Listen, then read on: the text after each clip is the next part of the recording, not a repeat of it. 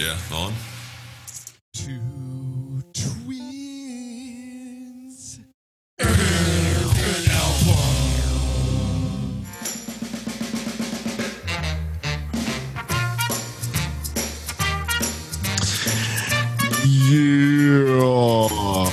And stick it in your.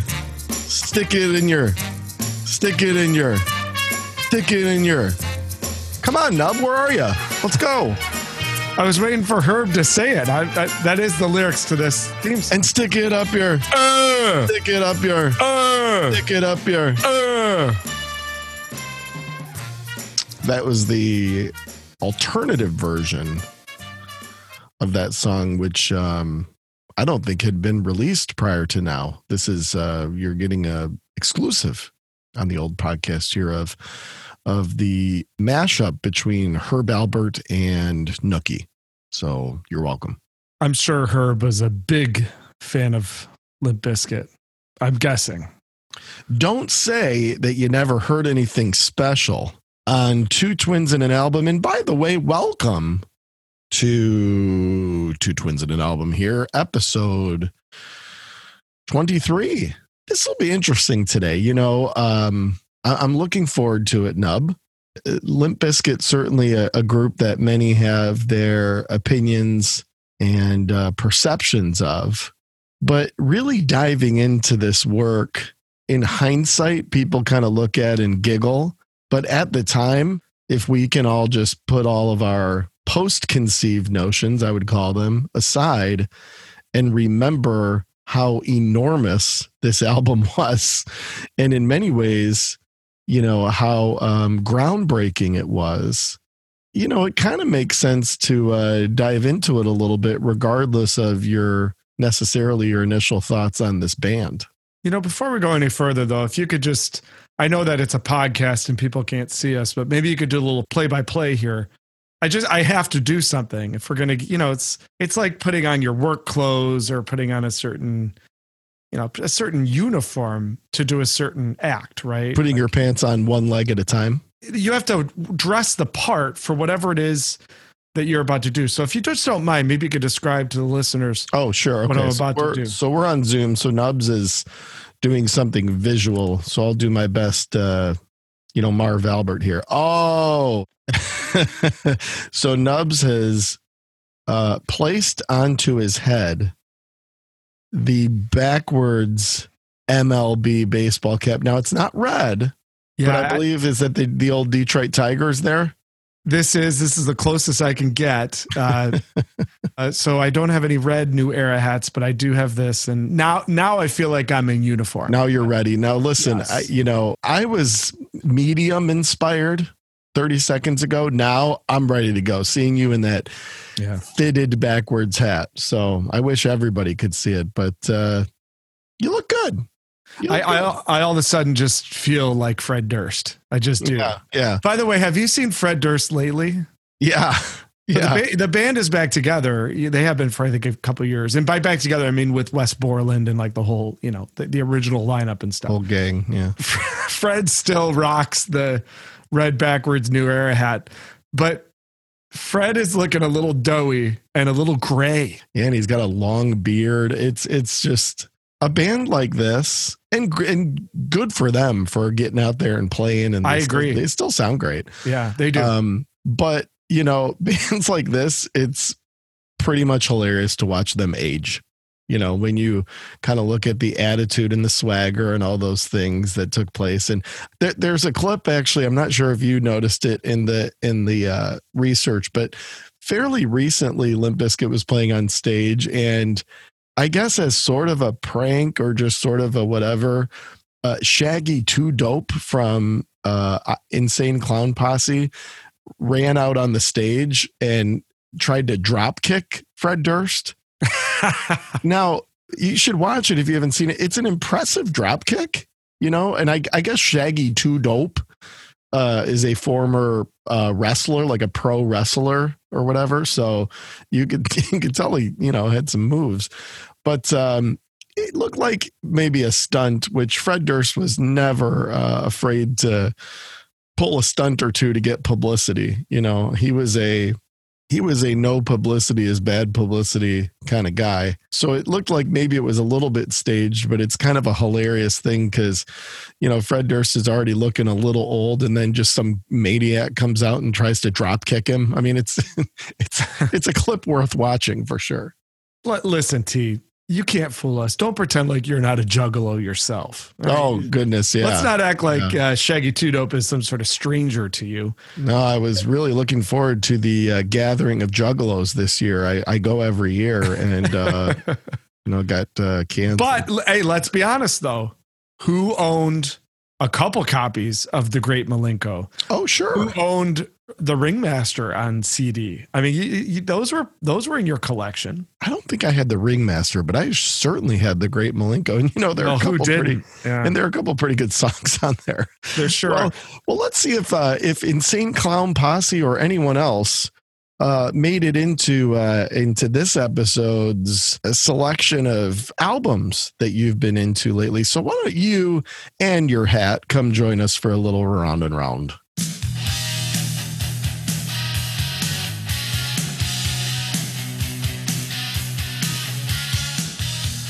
Three albums on the radar. What do you got, Nub? My first album is something called The Great Malenko. It's from Insane Clown. Great choice. Boy, the timeliness, the coincidence of that. Unbelievable. By the way, if you ever really do want to see something funny, just look up YouTube interviews of Shaggy 2 Dope, particularly when ICP used to go on the Howard Stern show. Yeah. Those appearances were incredible. And Shaggy is like an amazing character. It's so, I found myself, this is, kind of joking about the gathering of the Juggalos, but there was this was not like one night. This was like a period of a couple nights going back maybe a couple months ago. I got completely mesmerized on a YouTube trance of just watching videos of the gathering of the Juggalos. I mean, the people watching, the festivities that take place, it is an absolutely unbelievable, fairly unfathomable event, but one with a lot of love and a lot of, camaraderie. It's really fascinating. This whole, I can't decide if they must be secret geniuses because they've been doing this for 30 years now. And who would have thought that essentially a novelty act would be able to sort of create longevity? But I think it's all part of this community that they've built with their fans. And if you put all the sort of nonsensical stuff aside, it's actually pretty amazing and somewhat impressive. So one of my really good friends and loyal Two Twins in an Album listener, Pifo, shout out Pifo. Oh yeah, shout out to Pif. Is a legit juggalo. Legit. He's been begging me for the last few years to go to one of the Halloween shows. And one of these years I definitely will. Because he kind of agrees with everything you just said. I mean, it's just a spectacle. But he digs the music too. I mean, he's a legit ICP fan, and he's been begging us to do an ICP album. Really? Yeah. So maybe we'll have to do Malenko. And just strangely enough, it's almost like we plan these things. And trust me, everyone, we don't. No, that would actually involve preparation. Yeah, we should probably know nothing about. Yeah. But when we get to the Wonder Stories, my Wonder Story about Limp Bizkit actually has a sneakily interesting connection to ICP, and it has to do with a record store that I worked at, and we'll get to that in Wonder Stories. Man, this is basically turning into an ICP episode. Yeah, episode 23 has changed. We are now doing ICP. All right, what do you got round and round, buddy? Okay, so Round and Round for me is not ICP, sadly, but it does include a few, a little bit on the obscure side progressive rock albums. One is by Dave Greenslade, who led a band called Greenslade. His first solo album, Cactus Choir, is just a really hidden gem of the mid-1970s. Everyone should check it out. Great keyboard work, a lot of good prog stuff. Love it. Next would be artist who I consider prog, which is Kate Bush. And her second album, Lionheart. One of your favorites, certainly. Yeah, absolutely. Like sort of madly in love with Kate Bush. We all kind of have that list of artists that we, basically would throw it all away for. Kate Bush might be on that particular list. Although, she kind of hides in her house. So I don't know how interested in me she would be. Actually, you know what? In that sense, she might really like me. I like to hide in my house too. her second album, Lionheart, which followed the Kick Inside, which was her kind of smash debut, is actually kind of a better album. And it's a second album that I think a lot of Kate Bush fans don't love, but I don't know. I love it. I love the sound of it. And the third would be a Todd Rundgren album, a double album called Something Anything, which in the last couple of years got a Record Store Day re-release treatment. Really good stuff from Todd Rundgren. I really like when he was proggy. I'm not such a fan of when he was super poppy, but that's what's running around for me, T. What's spinning around for you? Well, can't accuse you of theming your round and around into today's episode. That's for sure. But three interesting choices there for sure. The first for me is Jane's Addiction, who we have highlighted on the old podcast here in a Ritual Deal Habitual episode. But this is their record Strays, which was sort of, I guess, their reunion album in the late 90s or early 2000s. I don't remember the exact date, but this has been hailed as a little bit of on the topic of new metal, a little bit of a pioneering effort toward this, sort of new metal, modern metal genre. So I'm listening to it again. I'm obviously more of a fan of the classic Jane's Addiction work, but I'm trying to figure out if Strays is something that really was kind of important to the band and I suppose to the genre. So digging into Strays a little bit. If I remember right, the first three songs are really good. And Strays does have what was that show on HBO? Entourage. I think the theme song for Entourage is on Strays too. Exactly right. And I mean, there's some blazing tracks. There's no question. Yeah. So I think what you almost have to put their previous work aside and kind of focus on this almost as a new band. They were without Eric Avery. Navarro kind of came in with some of the experience that he had in his recent music career, and Perry just doing Perry things. So it's an interesting one to revisit. The second is also a artist that we have focused on here fairly recently, Ozzy Osbourne. We did the Osmosis record, and it has made me want to listen to No More Tears a little bit. As I mentioned in the episode, you kind of see those two as a little bit of a almost like a package deal within the same window of time, and this entrance of Zakk Wylde, and so No More Tears, obviously a great record, and been digging into that a bit. And then the third is a band that, man, they were hot for a while, and then all of a sudden it's kind of like, where have they gone? Is Band of Horses, who were really making a charge in sort of the around kind of 2010, I would say, time period of, a really up and coming band, sort of part of this, a little bit of this like neo jam, type genre. And then I don't really know what's happened to them, but their record Infinite Arms, which I think is their best album, is really a great record from a great band that I wish I knew what they were up to nowadays. Maybe, I don't know, maybe they lost it. Maybe they lost their fastball. I'm not sure. But anyway, Band of Horses, Infinite Arms, a great record.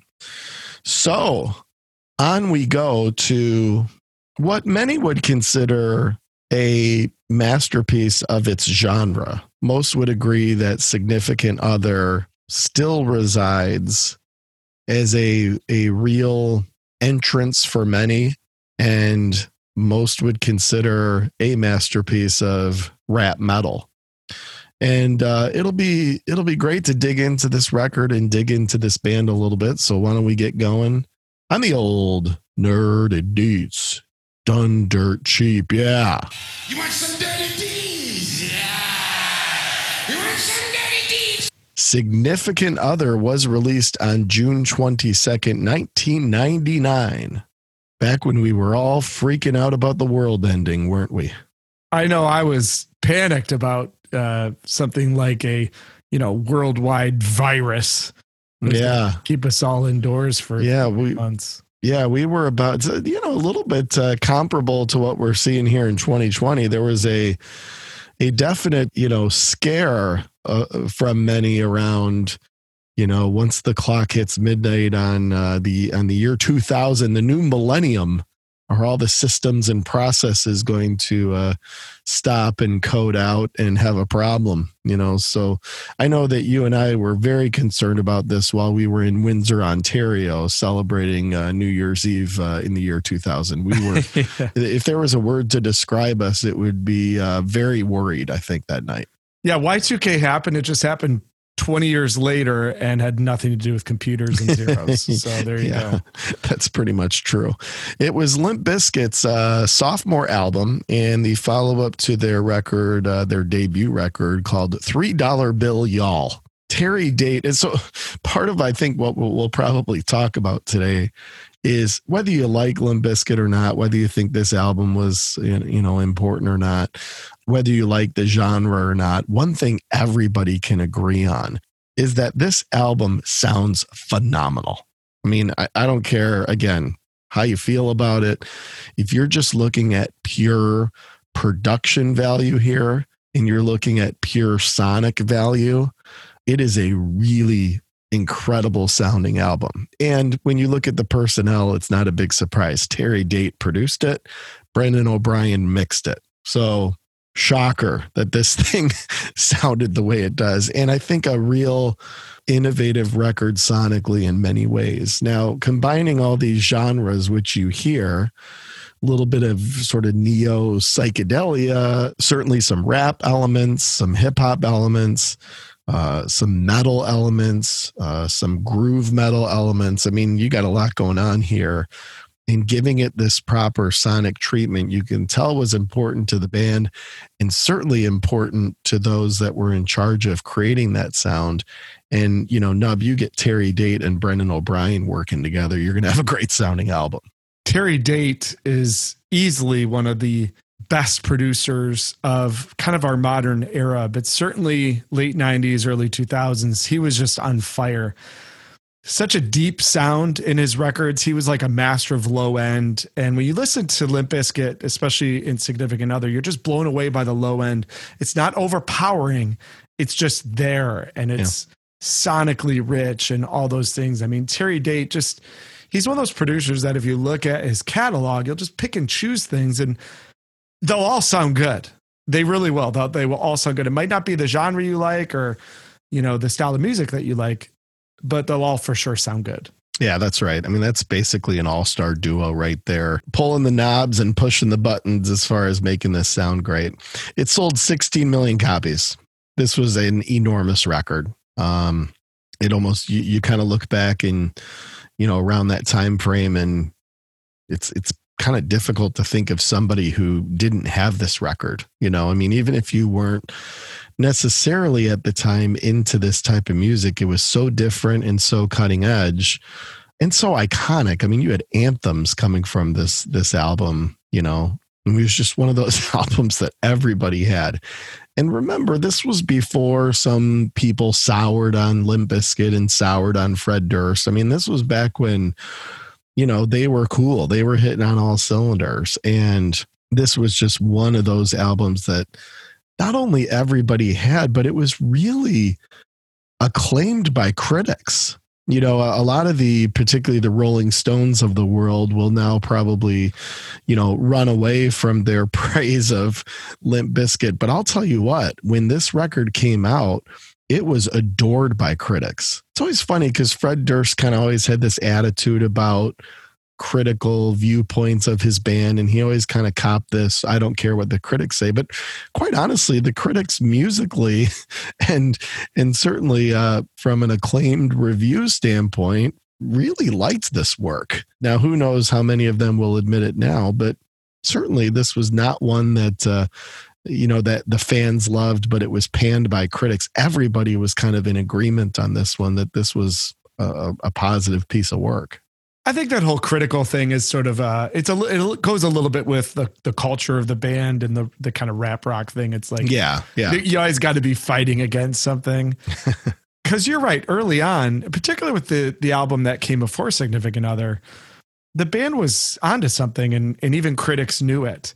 And when you combine that with the production of the album and the very strong rhythm section that Limp Bizkit has, and we'll talk more about that as we go.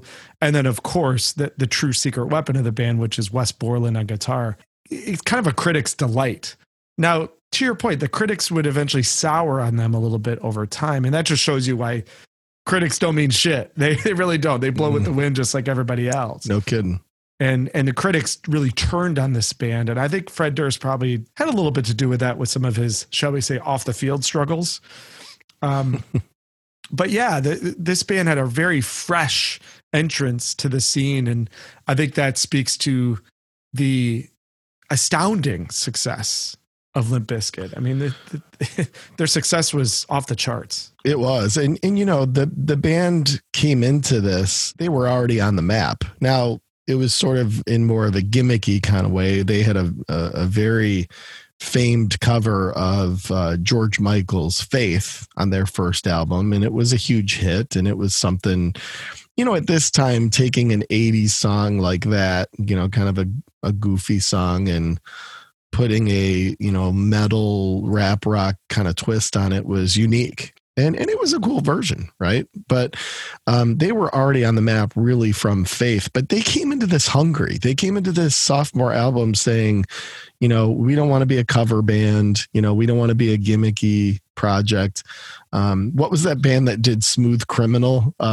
Alien Ant Farm. Alien Ant Farm. They didn't want to be Alien Ant Farm, right? I don't think anyone wants to be Alien Ant Farm. Right, totally. So they came into this really, I think, hungry creatively and ready to execute. And certainly, they had to have realized that with the personnel they had in the studio, that they really needed to bring, the content, and they certainly were able to do that.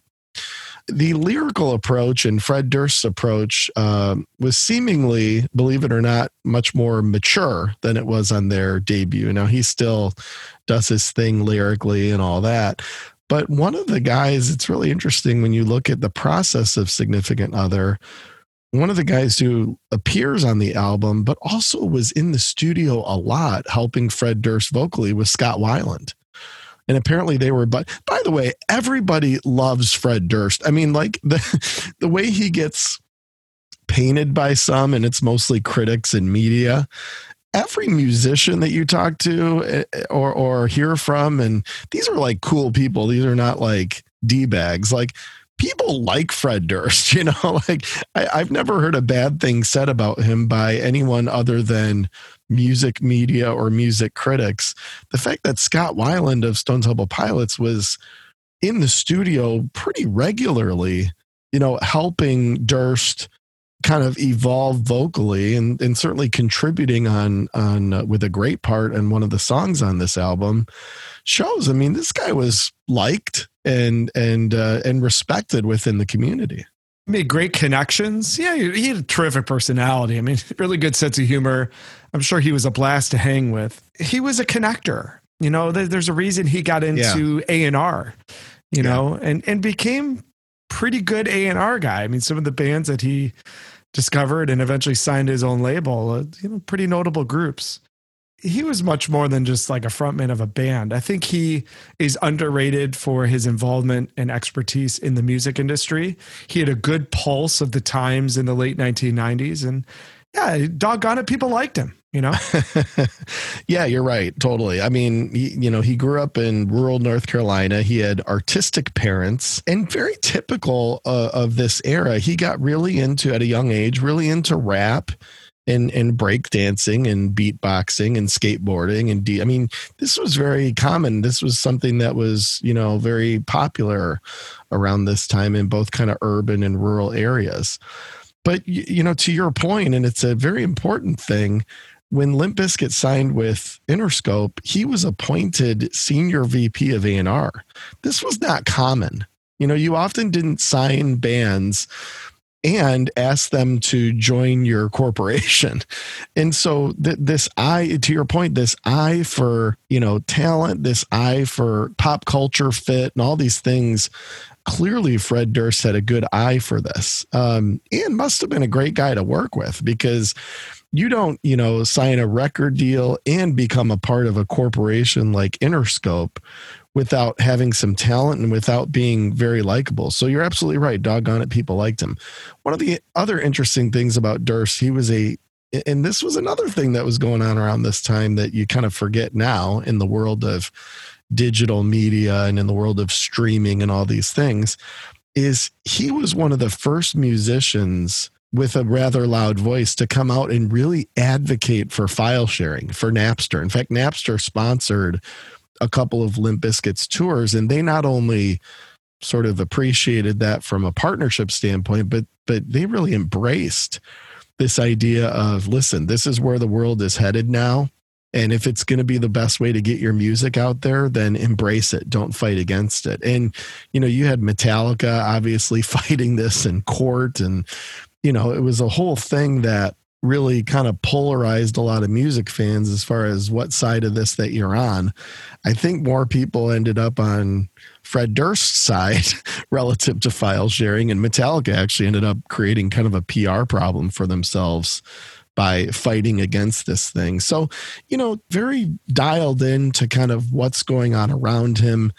He wasn't afraid to create news. He wasn't afraid to create publicity. He wasn't afraid to sort of tiptoe onto the mainstream. He took a bunch of heat for performing with Christina Aguilera at a MTV Awards. So it was always this interesting thing of him being a mainstream personality, someone with certainly talent and viewpoints and contribution toward the industry, but then coupled with this guy who would get on stage and just wanted to create basically a chaotic approach on stage, wanted people to just go nuts, and not in a way that, incited violence or any of that. And we'll get to the whole Woodstock thing, but in a way that just was, you could tell was his outlet for energy and emotion. And he wanted people at his shows to leave realizing that they had mentally and physically just been through the Limp Bizkit experience.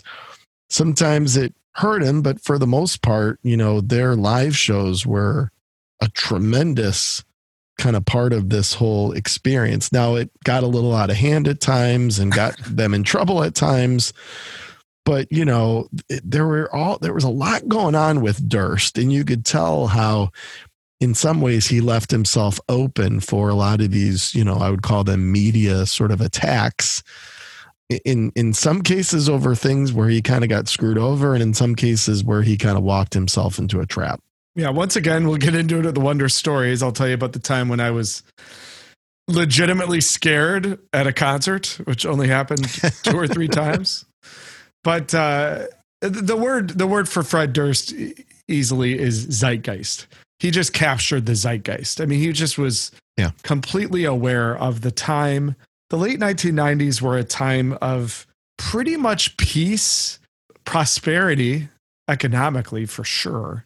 And, sort of a time when like white kids all over suburban America were looking for something to channel some energy into, because for the most part, times were pretty good.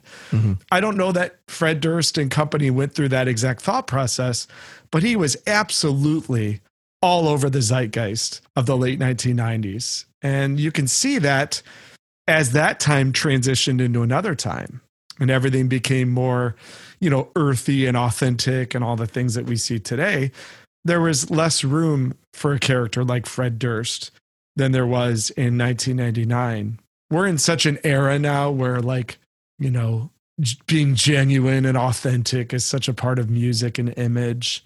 Not in 1999.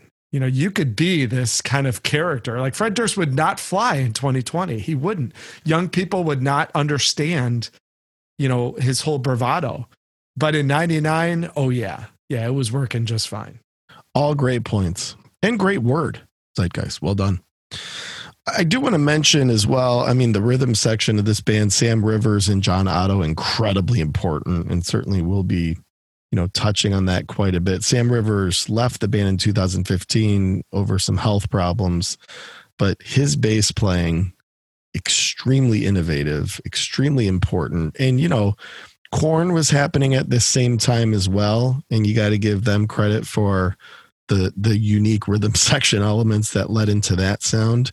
Limp Bizkit probably hand in hand with them as far as being able to deliver via bass and drums a very unique groove, rap, metal, new metal, call it whatever you want, type of a sound. And Rivers and Otto really had a lot to do with that. But lastly, we did brush on Wes Borland, and you're right, probably he was the last to join the band, interestingly, in its history, as they were forming, but probably the most important member when it comes to composition.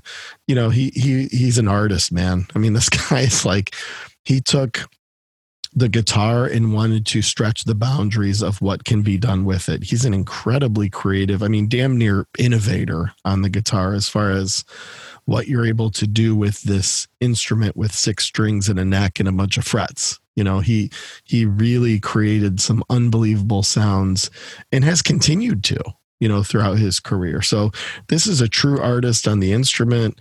Early on, you could tell he always struggled a little bit with the Limp Bizkit thing, right? I mean, he quit the band a few times and came back and quit and came back and all that early on. But, once they hit mainstream success, there was no denying that Wes Borland had a tremendous impact on this band and a tremendous impact on what would become a late 90s, early 2000s sound.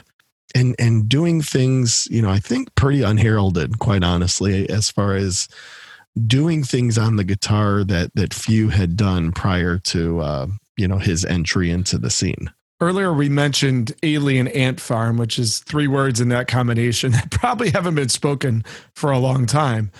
What major labels did what major labels always do, which is they flocked to every single sort of rap rock group with a enigmatic frontman and signed them immediately.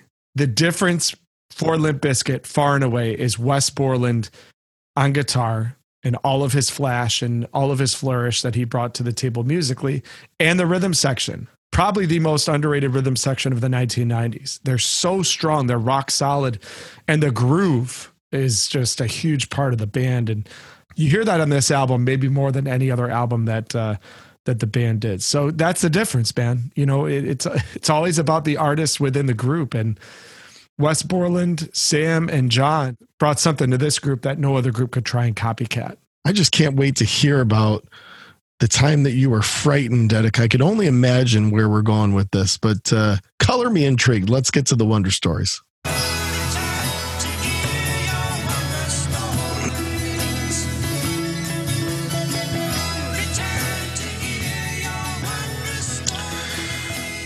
Nubs, did you do it all for the nookie? Let's hear about it.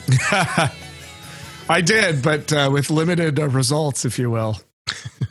Okay, 2 different stories about Limp Bizkit, both of which are significant, no pun intended.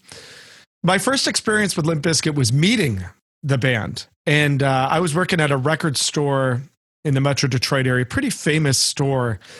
We did in-store appearances. It was kind of one of those indie shops that brought bands in.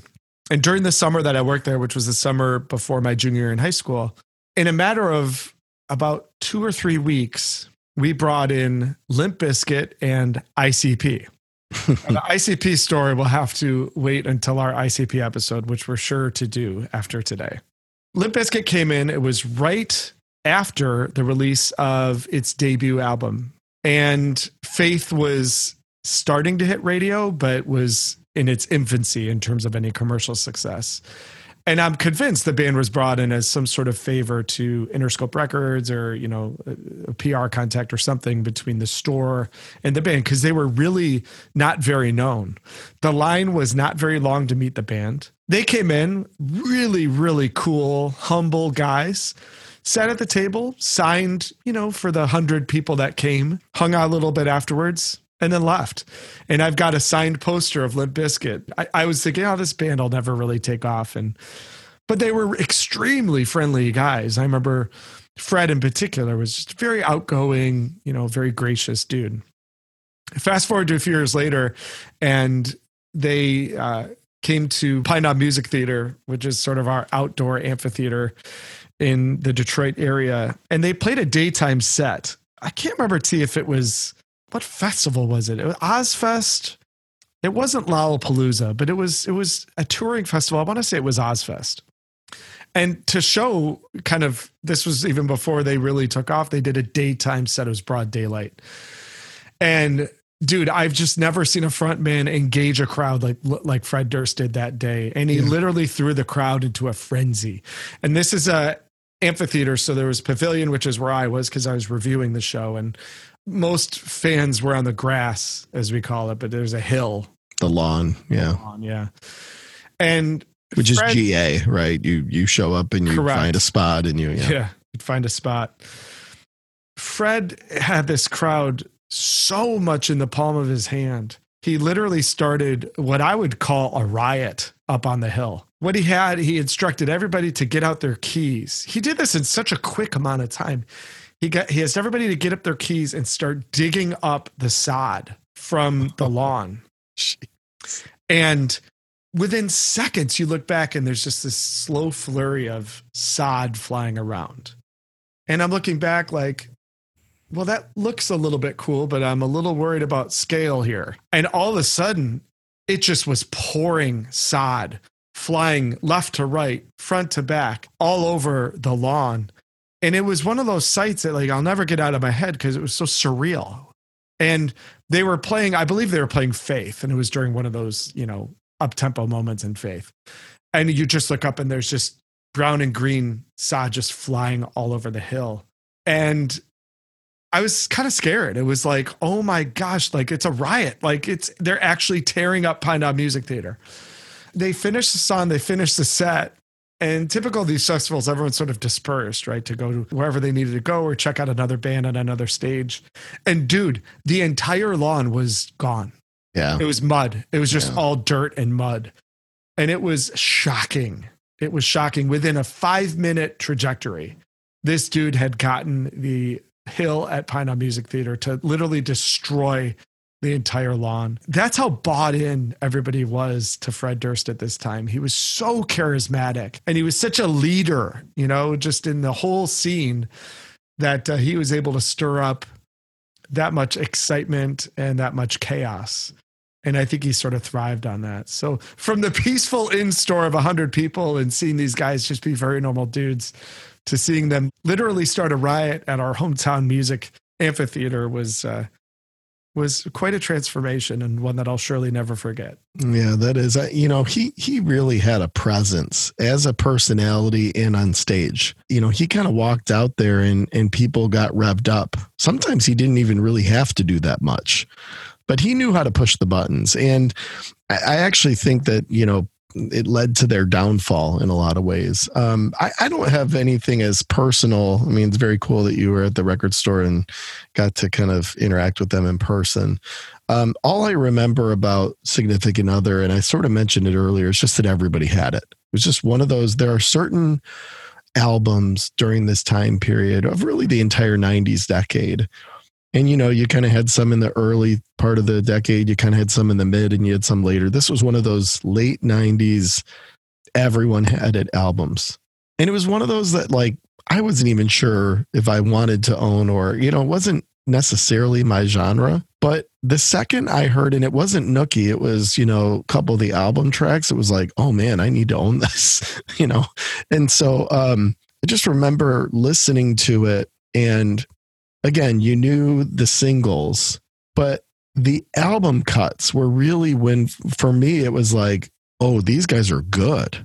This is not some novelty act where they're jumping around, with 80s covers and then kind of goofy songs like Nookie. Like this is a real band. These guys are musical. These guys are interesting. They're creative. So it was a definite, plowing through this album and getting through the album tracks, which we will do shortly, was a big deal for me. I think everybody remembers Woodstock 99, right? And, tied to your Wonder story, part of what was, notorious about this group was the just insane amount of backlash that they received after this performance. So they got up there and played sort of a late afternoon set at Woodstock. And for those who don't necessarily recall, there was a Woodstock 1994, which Nubs and I actually went to. Our very cool mom took us.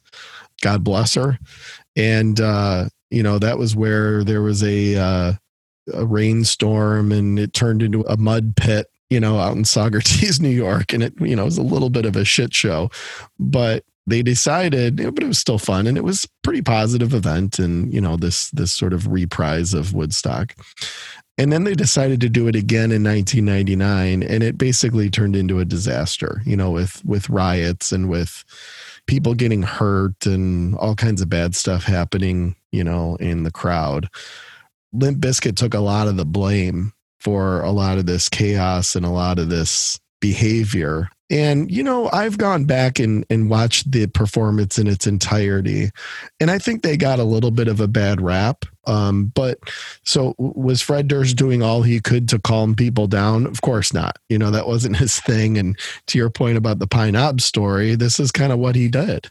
And the people who booked Limp Bizkit at Woodstock knew it. And, I'm not sure what kind of coaching Fred Durst was given before he went out there, but he was kind of out there doing his thing. Now, he did say a few times during the show, don't hurt each other. We're hearing that there's trouble out there. Everybody get your aggressions out, get crazy, but do it, without hurting each other. But then, he launched into break stuff and basically told everybody to, I guess that they were tearing like wood panels off of the fencing and off of the, billboards and setting them on fire and, throwing them around. I mean, it was just, it just got chaotic.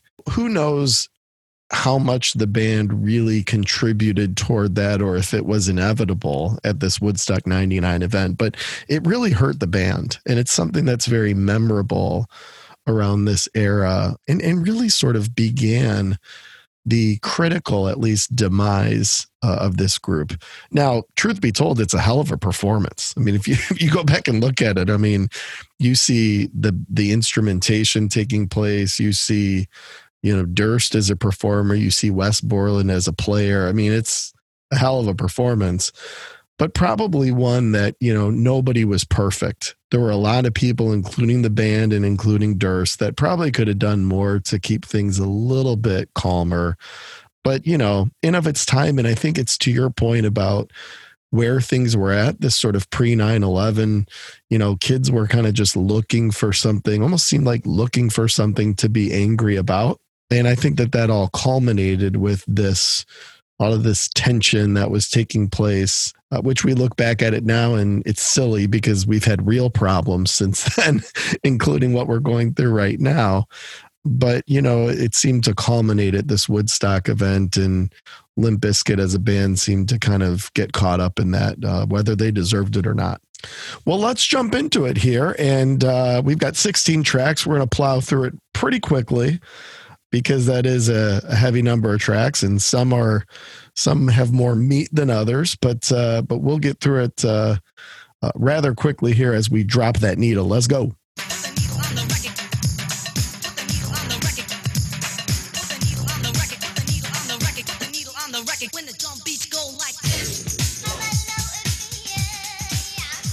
All right, this is in typical Limp Bizkit fashion. I believe certainly their first couple albums, had this format early on, but we had this sort of bookended intro and outro. So what has become a rather iconic sound here is the track one intro to Significant Other.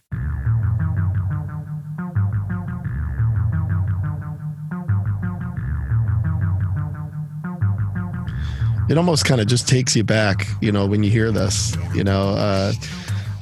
in plowing through the album for the episode, you obviously you go start to finish, which I hadn't in some time.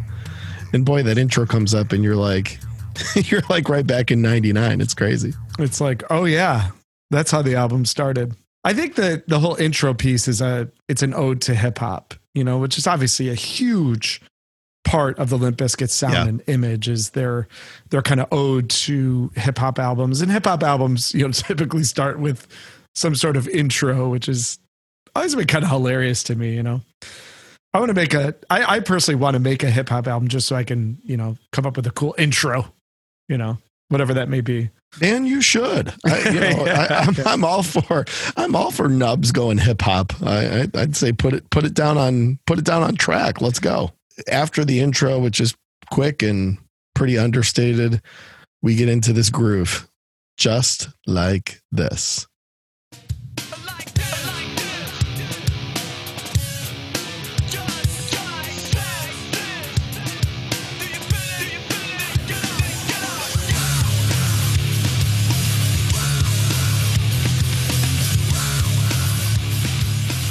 I mean, dear Lord, it's like if you like groove and you like power, I think just like this is awesome. I mean, it is a really, really strong opener. And I remember, again, kind of touched on it in Wonder Stories. This was a moment when they bust into that. It's like, ooh, like we're about to dig into something here, right? And it's a really awesome chorus section. We're going to talk, I think, a bunch about Fred Durst as a singer, not just a rapper. And obviously his voice sounds great during this chorus section. And there's some really good singing and true vocal elements on this album, which differentiated it from their first record. And, as we mentioned, Scott Weiland was in there helping, and you can kind of hear that a little bit. But man, Groove Machine here on Just Like This. There's a reason the song starts with that drum groove. It just kind of dials you in right off the bat. But it's the mix of Wes Borland's guitar and the bass sound. What can't be overlooked about Wes Borland is his tone. Guy's got amazing guitar tone. It's really thick and it's in your face, but you can pick out all the intricacies that he's doing. And when the whole kind of band comes in and explodes into that, chorus riff, it's something that definitely grabs your attention, and it's something you have to kind of nod your head to, and that's one of the things you always remember about Limp Bizkit. Everybody was kind of in the groove, kind of the white guy groove at those shows, and that speaks to the groove of the players. These guys had great rhythmic sensibility, and no matter what Fred was doing, and we'll talk about this on certain tracks, no matter what he was doing, it really doesn't matter if you're dialed into the musicianship, and there's a high level of it, certainly on this opening song. It's a really strong opener. I agree. It really pulls you in and then takes you to basically a 90s anthem in Nookie.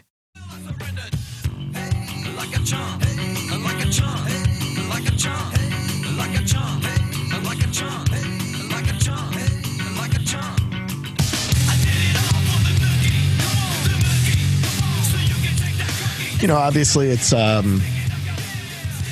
pretty iconic of its time, and it's pretty silly, which obviously, happened from time to time with this band, but it's a huge song. If you kind of pull apart some of the goofiness and tongue in cheekness of the lyrics and all those things, which obviously made it what it was, it's a really big song, just all together as far as its power and as far as its, rhythm section, all the things that you see really throughout this thing.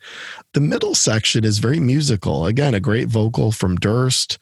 And I think that helped kind of tie it all together. So it wasn't just this kind of, goofy jump around and get in the mosh pit and, yell along with the lyrics thing. There's a very musical section here in the middle, and they were good at that on this record. They were really good at providing a section that you were going to like. Nookie was the working title of the song, and Wes Borland actually came up with that. He just said, we'll call this Nookie while it's, kind of a work in progress.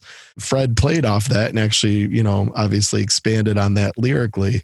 And then Wes Borland was like, man, I hate the lyrics to this, but I guess it's my own fault because I came up with the working title, so kind of a interesting piece of this. But hey, no matter how you draw it up, it's an anthem from the late 90s. Love the verses. I think Terry Date's production brings out just some of the musicality of the verses and what's going on back there with Wes's really creative guitar work. The chorus is it's kind of hard to listen to in 2020. It's like, if only this song was a little less dated, listening to it at 19 and being at a show or being in college or whatever it's just a little different than listening to it at 40, and I'm not trying to poo-poo it. It is what it is for its time, but you would have felt more longevity in the song if it wasn't kind of so ridiculous in the chorus. But I love the verses. And this band really explored dynamics very well. But whereas we've talked a lot about Loud, Quiet, Loud, Limp Bizkit's dynamics are like heavy and heavier and then the utmost heavy, Right. And they play with it very well, though, and quite successfully on this song for sure. Well, the idea of, does this hold up and does this feel outdated and all that, certainly something that is an interesting point, and we'll touch on it later. Now, here's the song that really was infamous because of the Woodstock 99 incident more than anything, but also it was a hit and a very, very well-known Limp Bizkit track in Break Stuff. It's just one of those days. It's all about the he said, she said bullshit. I think you better quit, let shit slip, or you'll be leaving with a fat lip. It's all about If you just kind of listen to what Wes is doing here, and it's not, part of what's intriguing about his playing is there was sort of this drop D thing, and there was this just kind of chugging thing that you heard a lot, but he put a lot of variation on, and in this case, during these choruses here on Break Stuff, he's playing a single note, but he's bending it and he's tweaking it to kind of give it some dissonance. He does a lot of those type of things that are in some cases understated, but man, do they give them a unique sound compared to the way just sort of a regular guitar player would play something like that. The ending, where he's yelling, "Give me something to break," is like, that's just it's just pure chaos, but it's good. It's powerful. The video is funny. They're again, this idea of Fred being very well liked. And I think people just wanted to hang with him. There's some very interesting cameos in this video. Roger Daltrey, Seth Green, Flea, Richard Lewis, the comedian, Pauly Shore, Derek Jeter, baseball player, and then not just Eminem, but Eminem's daughter, Haley. So, I thought that was kind of funny because it's this song that's like really aggressive and stuff, but they're kind of having fun in this video and bringing in kind of a random cast of cameos. And again, Fred was a guy that people wanted to hang with. So what do you think of Break Stuff? Does it hold up? Yes.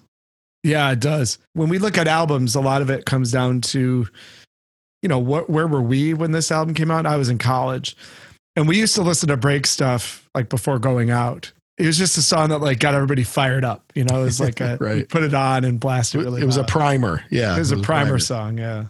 I think it holds up because of the guitar work. Again, lyrically, vocally, we're not too ridiculous here, and that's sort of the scale you use as you retrospectively look at Limp Bizkit. It's like, how ridiculous. This is on the low level of ridiculous. It's kind of a song of aggression, and the music supports that. So the whole package works really well. But certainly, I think the guitar work and the chugging aspect of the chorus, it's a good energetic number for sure. Well, think about what we've done here. Obviously, putting the intro track aside, you had Just Like This, Nookie, and Break Stuff. That is a hell of a way to get you going. That's strong. I think it's a smart move here. And certainly the song that it could be argued, I guess, with the exception of Nookie, certainly ended up being their most well-known tune, was one that was a little bit more mellow and a little bit more groovy and had some jam elements. And it was Limp Bizkit's only song to hit number one on the modern rock chart on Billboard, and that's Rearranged. To be the one to disappoint you when I don't fall down, but you don't understand when I'm attempting to explain, because you know it all and I guess It's a good vocal. You've got a nice middle jam. The video is interesting. It kind of showed them on trial for the Woodstock thing. It was a whole sort of, play up of that whole thing. I think it's a tune that shows their range, because it is, pretty minimal. And they showed that on this record, which is so thick, has so much layering, that they were able to pull back a little bit. And I think that's part of what created the nice appeal around Rearranged. But ultimately, I think it's just a great vocal by Durst. Yeah, to me, this is the one that really holds up. And if you really want to listen to Limp Bizkit and take them seriously, there's a few songs in their catalog where it really works in that way. And the ensuing album, the Chocolate Starfish album, the closing track is a song called Boiler. It's easily my favorite Limp Bizkit song, and that's because it's sort of serious and it has this drama to it. And Rearranged has that drama to it, right? It's moody and it shows a side of the band that was unique. And I would say in my listening to this album top to bottom for the first time in, 15 plus years, Rearranged was the moment where I was like, ooh, that's really good. Like they really got to something there that I think could resonate with 2020. We talk about the Dolly Willie rule, right? Like we talk about the songs on the album that Dolly Parton or Willie Nelson could cover and it would work. Rearranged to me is Dolly Willie. It's just a very well put together song with dynamics and mood. It's got a vocal line that anybody could sing that isn't so Fred Durst that it becomes distracting. To me, it's just a very, very well done rock song. You could see a lot of people cover this and have success with it for sure. So high point of the album for sure. All right. I didn't think we were going to get the Dolly Willie rule on this one, but hey, glad to hear it. And I agree with you that, we'll see it a couple times as we continue through it here, that when they were serious, when they were buttoned up, they were pretty damn good. So some of their goofy stuff and some of their a little bit left of center stuff certainly was memorable, and it's an important piece of the overall Limp Bizkit experience. But when they dial in and they get, centered, they were pretty damn good. And we'll continue to see that a couple times here as we plow through it. But before we get to a couple of these more, I guess, serious tracks, we'll venture off for one that's a little bit more playful from Durst here, and I'm Broke. To find another spot where the cash is.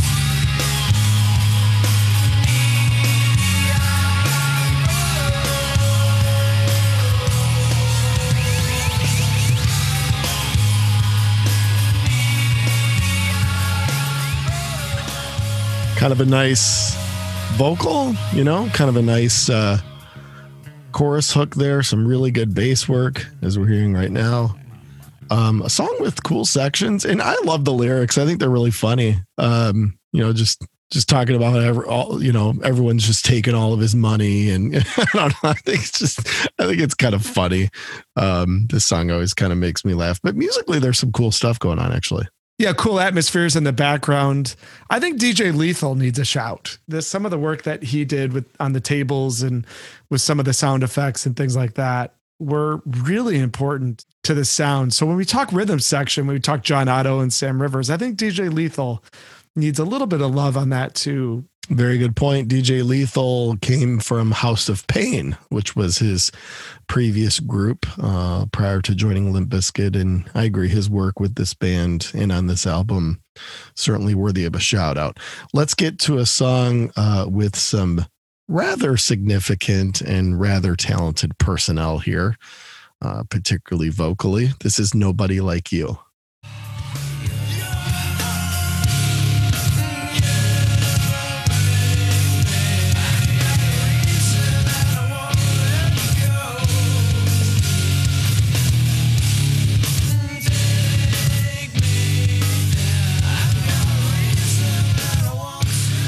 So obviously Scott Weiland, you can hear that pretty distinctly. And we mentioned him earlier as not just contributing on Nobody Like You, but being pretty involved in kind of almost serving as Fred Durst's vocal coach in studio, spent a lot of time in the studio. So cool that he was around a bunch. You can hear it here.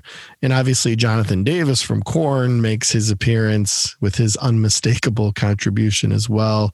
And it's funny, they have a really interesting tie-in with Korn as well. Korn kind of gave Limp Bizkit their first major gig opening for them. They befriended each other as bands, and the guys from Korn heard Limp Bizkit stuff. And this was still when Korn was pretty up and coming, and said, hey, come open, a leg of shows for us. And that was really a big deal for Limp Bizkit. So all these things, you mentioned earlier, Fred's a connector, all these things, kind of working together. And clearly, you can tell that Fred was big on kind of paying some homage and paying some tribute and having some inclusion with some of these people that had helped him and helped his band really become what they were. He seems like the type of dude that never really forgot the people that helped them get to where they needed to. And boy, all that aside, I mean, just putting personnel aside, I think this is a really good song. Yeah, I agree with all of that. Just Limp Bizkit at its best. And when Limp Bizkit was at its best, whether that's Rearranged or Boiler or tracks like this, I mean, they're a band to really be taken seriously, and musically adventurous and pushing the boundaries and trying different things. And, and they always come along and ruin it with some absurd juvenile thing. But, yeah, these are the things that could connect with listeners 20 years later. And this track is a great example of that. Well, the strength, I think this is a really high point of the album here. And the strength kind of continues here with Don't Go Off Wandering.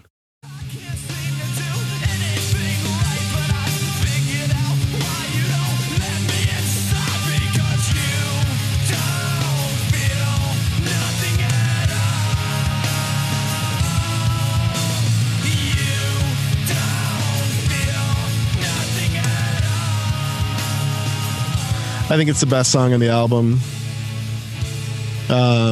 Pretty dramatic, actually. A lot of feeling to it. Really, really well composed. Great vocal from Durst. I mean, there's so many moments on this record where you got to give it to him, not just as a rapper, but as a voice and as a vocalist. This was certainly upon first listen, which I somewhat remember. This was the moment for me where I realized that this was a good band.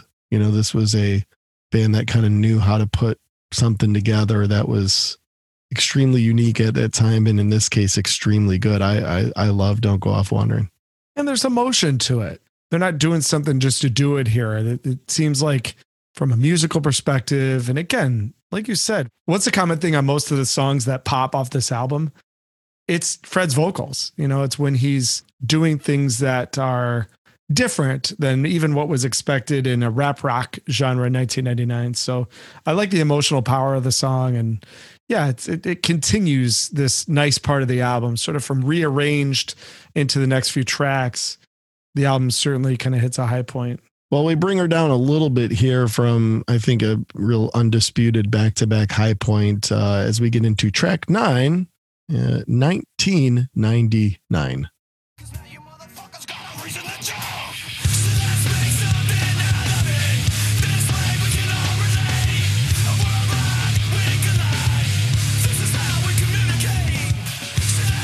This is just this is a 90s new metal jumper. This is where the crowd just gets it going up and down. It's a real jam.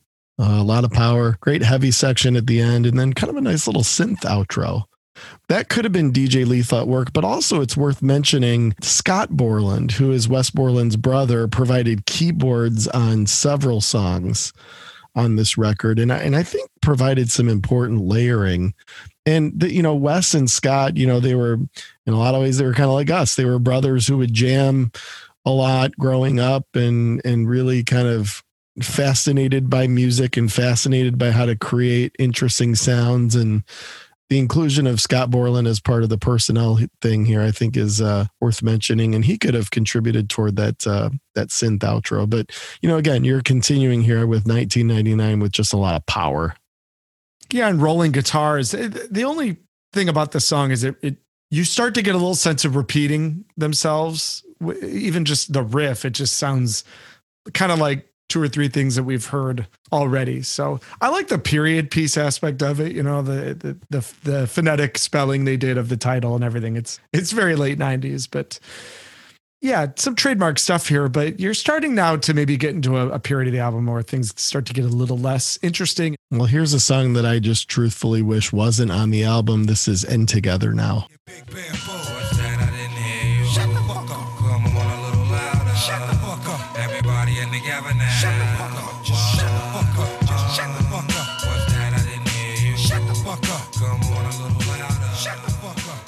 I kind of wish that they would have shut the F up in not doing this song rather than contributing it. Now, listen, I get it, Method Man. I get it that, Fred Durst wanted to make sure that some of his rap roots and some of his rap interests were represented. And I mean, it's a true rap song. I mean, the band wasn't really that included. DJ Premier wrote the music and Fred and Method Man obviously collaborated. I don't even really consider this a Limp Bizkit song. I think this should have been created separately, as a single or as a collaboration or something like that.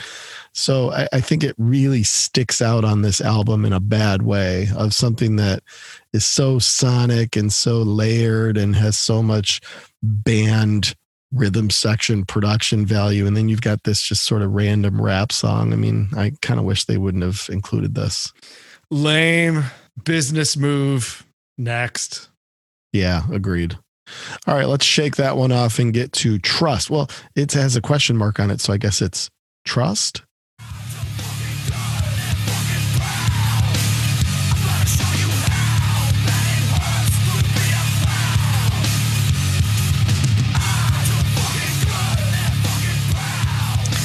It's a little messy, I mean, there are some breakdowns and there's kind of a rap beat outro. So a little all over the place here and in something that, I think we were just starting to get really focused there coming off of Don't Go Off Wandering. And then, and even 1999, and then things are kind of unraveling a little bit here. So, there's some cool power to it, some cool groove to it, but I feel like we're getting a little sloppy here.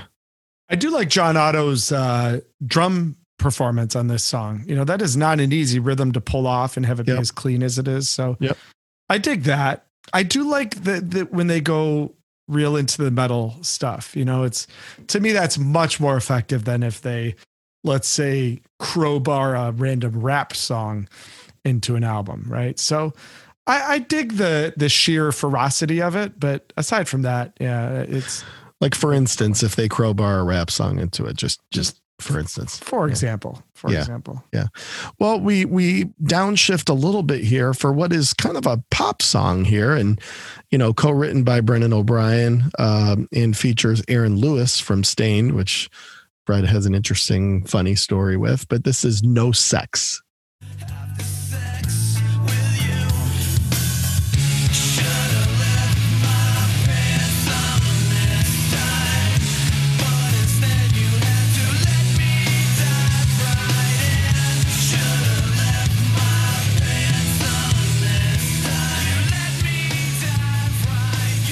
I mean, the lyrics are kind of whatever, but it's a cool song. It's real catchy, and it's, you can tell that it's got Brendan O'Brien's fingerprints on it a little bit. Aaron Lewis makes a nice contribution. It's funny. Fred first met Aaron and actually hated him because there was some cover art. He felt like Aaron ripped off cover art or something. Who knows? And this was before Stained they were still kind of playing in clubs and up and coming. And they were set to open for Limp Bizkit, and Fred was trying like hell to get them off the bill because he didn't like Aaron, and he didn't, he was mad at him over whatever, this cover art or whatever.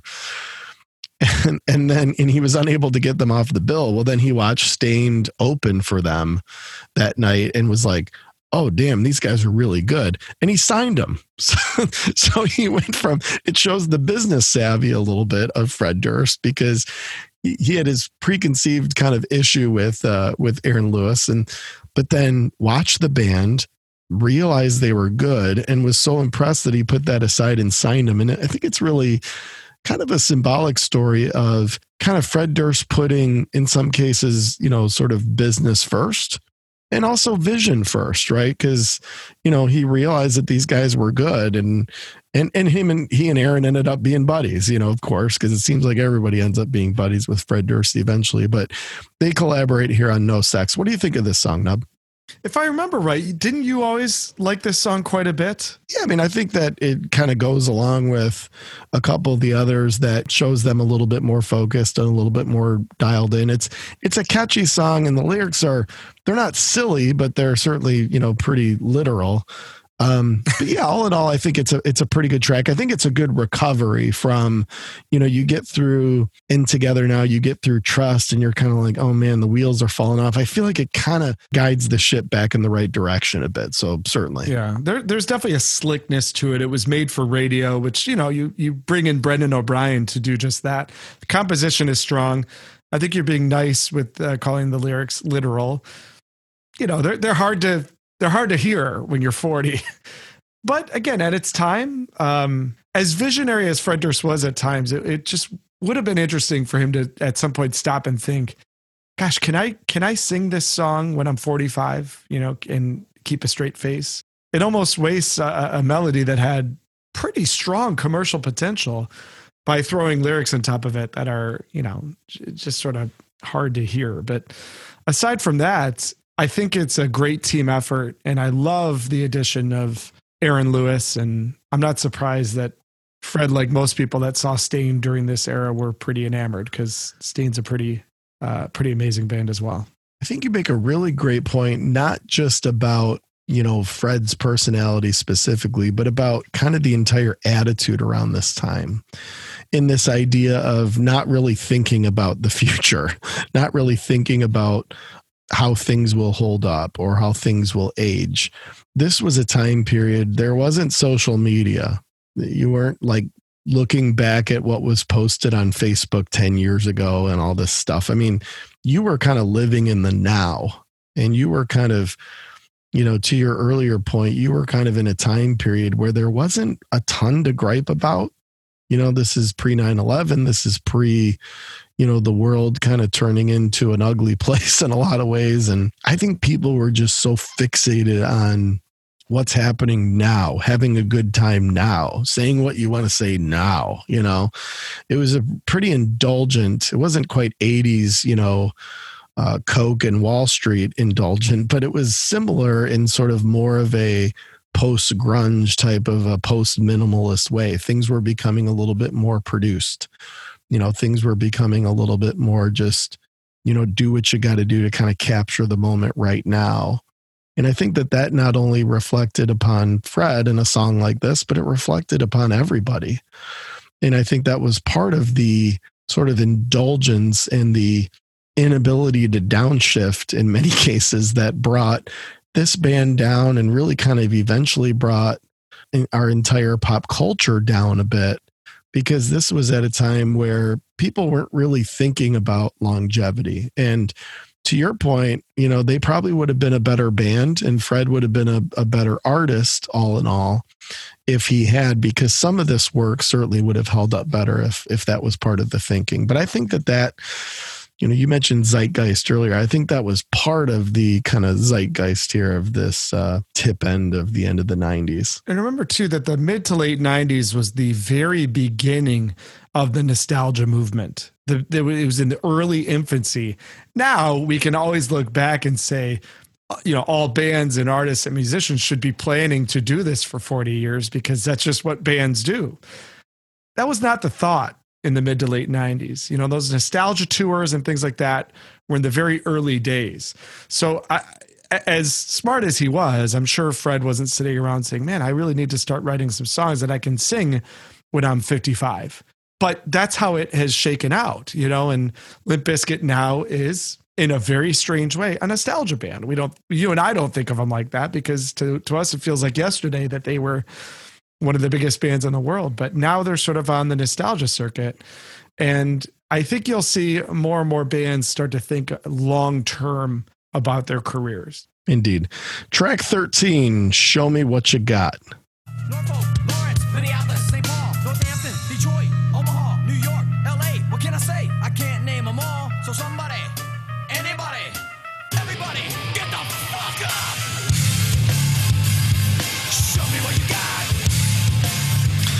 Very intentional. I played the section where they mentioned Lawrence and Detroit. Did you catch that? Now, this came out in 1999. I was in college in Lawrence, Kansas. And the fact that people that didn't even care for Limp Bizkit that much. Like the fact that he said Lawrence in the song, it was like an anthem, like you'd hear it in the bars, you know?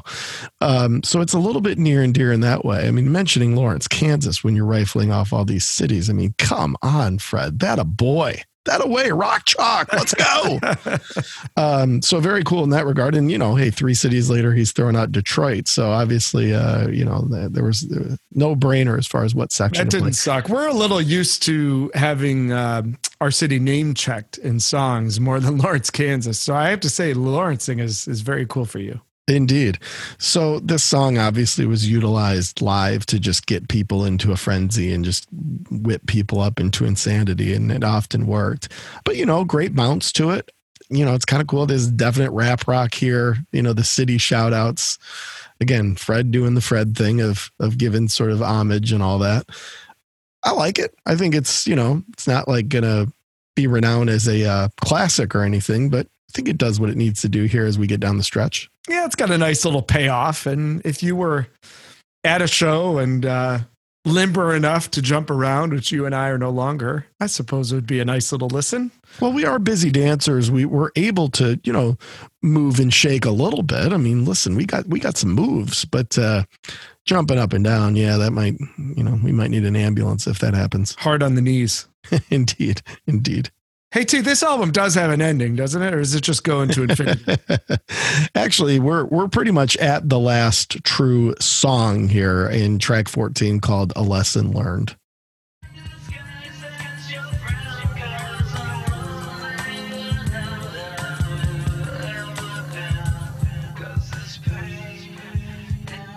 This reminds me a lot of when we did the Check Your Head episode of Namaste, which is kind of that, you know, swirly sort of mellow closer to Check Your Head. This, I think, kind of serves in a similar fashion. There's some cool vocal stuff here going on. It's an interesting sort of mellow take kind of over a cool beat.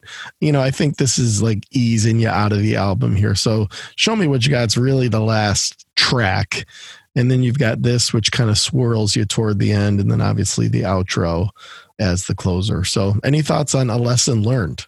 You know, Limp Bizkit goes space and kind of lush and again, showing some different cards, and that's a good thing, you know? So I like how thoughtful they were about the beginning of the album and the end of the album. But yeah, I think it's a thoughtful and interesting way to wind Significant Other to a close.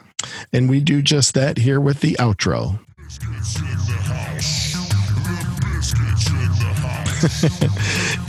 Which is essentially the intro with some Limp Bizkits in the house and kind of a spooky growling voice coming across. So, and that wraps us up. So 15 tracks, the intro and outro bookends, and we complete the process of Significant Other. Nubs, did it matter? This album matters to 1999. No question about it. It was, like you said, everyone had it. You know, you get in any car during this time of anyone like remotely cool and flip through their CD book or whatever, mechanism they had for storing their compact discs. And you would see Significant Other, right? So it definitely mattered to its time. It was such a common album. You heard it everywhere you went. The question is, does it translate to 2020? Does it translate to 2030? 2040? Like, does this thing have any longevity to it?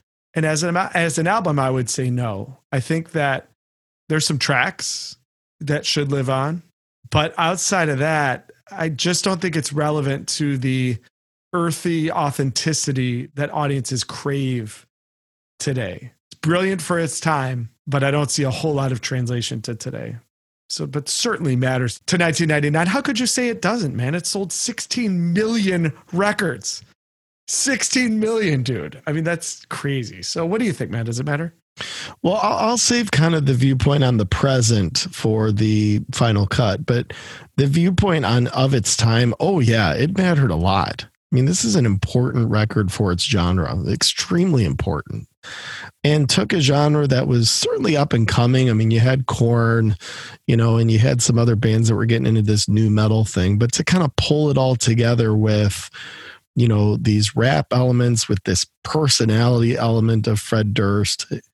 This was very, very influential and very important at the time. Now, again, the hindsight view on Limp Bizkit and on Fred and on all these things have become a little comical over time.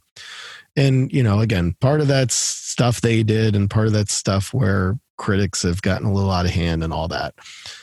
If you're just focusing on whether or not this record mattered in of its time and helped continue to pave the way and create this genre, but with a lot of unique twists to it as far as production, as far as sonic treatment of a record, as far as what you can do with the guitar, as far as the bounce of the rhythm section. And then, Fred doing this sort of rap plus vocal element. Yeah, this album, whether you like the band or not, whether you, can pop this in today necessarily or not, this one was really important. This one really mattered. And the more you kind of dig back into it and the more you sort of listen through it and put it in the context of its time, you realize that not only was it important, but it was really damn good. So the final cut, and this will be interesting, Nubs, where do you got this? Do you have it on the turntable? Do you have it in the collection? Do you have it collecting dust? Or are you taking this sucker to the for sale bin? What do you got, buddy? Yeah, Significant Other is going to the for sale bin for me. The couple tracks on it that I still can really connect with, I could get through a compilation or, kind of put it on a playlist. Top to bottom, the album starts really strong. And the first half gives you quite a bit that's relevant. And the second half just offers very little in terms of an album. I think Significant Other as a brand and as a thing from the late 90s holds its importance, as we both recognized. I enjoyed listening to it, but I'm selling it because I just don't see many more listens of this record in my 40s and certainly not in my 50s. And if I'm lucky enough to get to my 60s and 70s, I don't think I'm going to waste my precious time getting through a 16-track album where 3/4 of it feels really, really difficult to relate to. And that's not to say, and I want to make very clear before anyone accuses us of being dinosaurs here. How much music do we love from the late 90s? We've done like 5 albums already from 1997. This is a golden age of music that we both treasure, but it has to be something that translates, that lives. And I just don't feel like a majority of this album lives. I feel like it kind of was for its time. So Significant Other, sorry, man, you're going in the for sale bin. T, where's your final cut? I've got it collecting dust. So I certainly feel it to be very important of its time. And I feel it to be very good. I mean, I agree with everything you said. I think it's great to plow through. It's great to listen through. It's collecting dust for a couple of reasons. I don't think it holds up extremely well. Now, it's a good nostalgia piece. It takes you back to 1999, but in some ways that's bad. In some ways you don't necessarily want to pop in an album and be overly transformed to that time period, because then that probably means that it's not feeling terribly modern or terribly relevant. There's a lot of fat to trim off this record. If this was an 11-track record, it could have been a classic. There's a lot of gimmicky stuff that could have been trimmed off here lyrically, etc. Where if they would have approached things in a more sort of serious manner, it would have been a classic. It's a little bit of a missed opportunity. I think when you look at, those tracks like Don't Go Off Wandering and Nobody Like You and Rearranged, you're kind of saying, God, if they could have just stuck with this approach and trimmed the fat and thought a little bit about kind of the longevity of this piece, I think it would have been something that we'd probably both be throwing on the turntable, because musically and sonically, it's really outstanding. But yeah, you got to sort of put it in the context of where does it fit right now. And for me, it's collecting dust, but again, doesn't take anything away from, I think, our shared certain appreciation and favorability in the production, in the composition, and the overall approach of this album. It just missed too many longevity marks, I think, for it to be anything further than collecting dust for me. All right, now, well, beautiful. Why don't we cool her down a little bit here, and let's talk about what is, I know what's on your head. That's a fitted ball cap. But what's in your head? Let's go. What are your 3 tracks, Nubbies? A little bit of a common theme with these 3, totally unintentional. But the first one is an opening track off of a very obscure album called Commonwealth. And the song is Whisper to Me, and the band is Plank Eye. Plank Eye, sure. Yeah. Not a great band. And coming from a scene that you and I, had some experiences with, some good music coming out of this particular time period in that particular scene. Plank Eye, not a band you want to get into, but this song rips. I mean, It's just a killer opening track. And one that band had a ton of potential. In the genre you're referring to is sort of the tooth and nail Christian rock genre of the sort of early to mid 90s, which produced some great bands and some great work. There are some, if you're interested, there's some great YouTube documentaries on the tooth and nail movement and Brandon Ebel and all it's a fascinating history of bringing, Christian hardcore metal and sort of this grunge, sort of abrasive metal. So, they covered a lot of different genres with a lot of great bands. But more often than not, what you saw is these bands that had their moments, but just couldn't kind of put it together collectively. And probably there were a number of reasons for that. And Plank Eye was one of them. They had a couple of outstanding tracks, but I agree with you, top to bottom, probably not a band that was poised to put together a deep catalog. For sure, yeah. Second would be a band that came out of the Limp Bizkit kind of late 90s, early 2000s hard rock metal scene, which is a band called Stereo Mud, and their only hit was a song called Pain. Do you know Pain by Stereo Mud? No, I don't think so. You've got to check it out. This is a song you would definitely like. Great chorus, real big rhythms, good stuff. So Pain by Stereo Mud, that's a regular favorite song of mine. And then Audioslave, the combination of Rage Against the Machine and Chris Cornell, the late Chris Cornell. So sad to even say that, but it's true. Audioslave's third album, Revelations, was the last Audioslave record, and I think you kind of hear why. Things were not working out particularly well by then. But the title track, Revelations, is a revelation. It's just it's kind of everything majestic about putting together such a unique group of musicians and artists. And again, a killer opening track from that third and final Audioslave album. So that's what's in my head, T. What is it in your head? Very good. I've got a track from the 80s called Rain in the Summertime. This is by a band called The Alarm, which as we're coming off the summertime here, actually coming off the fall, it's one that it's a really great song, great atmosphere. And The Alarm was a kind of unheralded group in the 80s, but produced some good stuff as part of this, sort of post-new wave pop kind of thing going on through the mid to late 80s. So Rain in the Summertime is a great song. The second is by a band that, I don't know how long they stuck around for, but the band is actually called Does It Offend You? Yeah, which is kind of a weird, long band name. They actually took it from David Brent from The Office, apparently, but they have a song called Dawn of the Dead, which I think is one of the best songs I think this came out maybe sometime between 2000 to 2010. We'll just say, I think it's one of the best songs of that decade. So Dawn of the Dead by Does It Offend You? Yeah, if you haven't checked it out, great song, a little festival rocky, but more kind of electronica. And before this genre that you've coined, festival rock, really started to get kind of ridiculous. These guys out of the UK put together a really interesting album, but Dawn of the Dead is a hell of a song. And the third, I'm going to break it down a little bit for you, get a little lovey-dovey. That's Angel of the Morning by Juice Newton, which, what the hell? That's just a fabulous song, no matter how you add it up. No better way to wrap up the Limp Bizkit episode than with a Juice Newton shout out. I think. At the beginning of the episode, we were talking about Limp Bizkit and ICP. I just knew somehow we'd make our way to Juice Newton. I just knew we would. It was inevitable, wasn't it? No, enjoyed the discussion.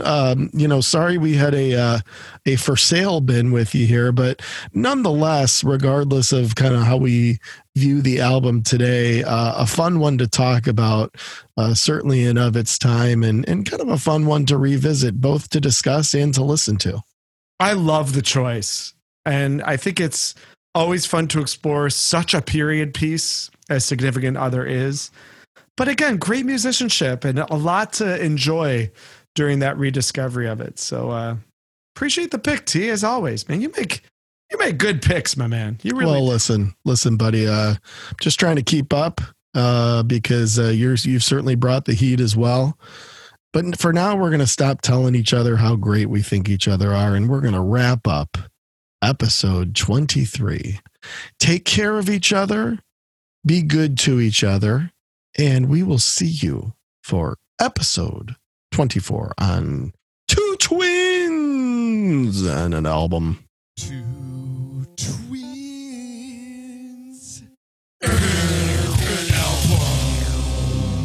Well, that's about it. That's all we have. I hope it wasn't too disappointing. We will see you on tour. Until then, take it easy.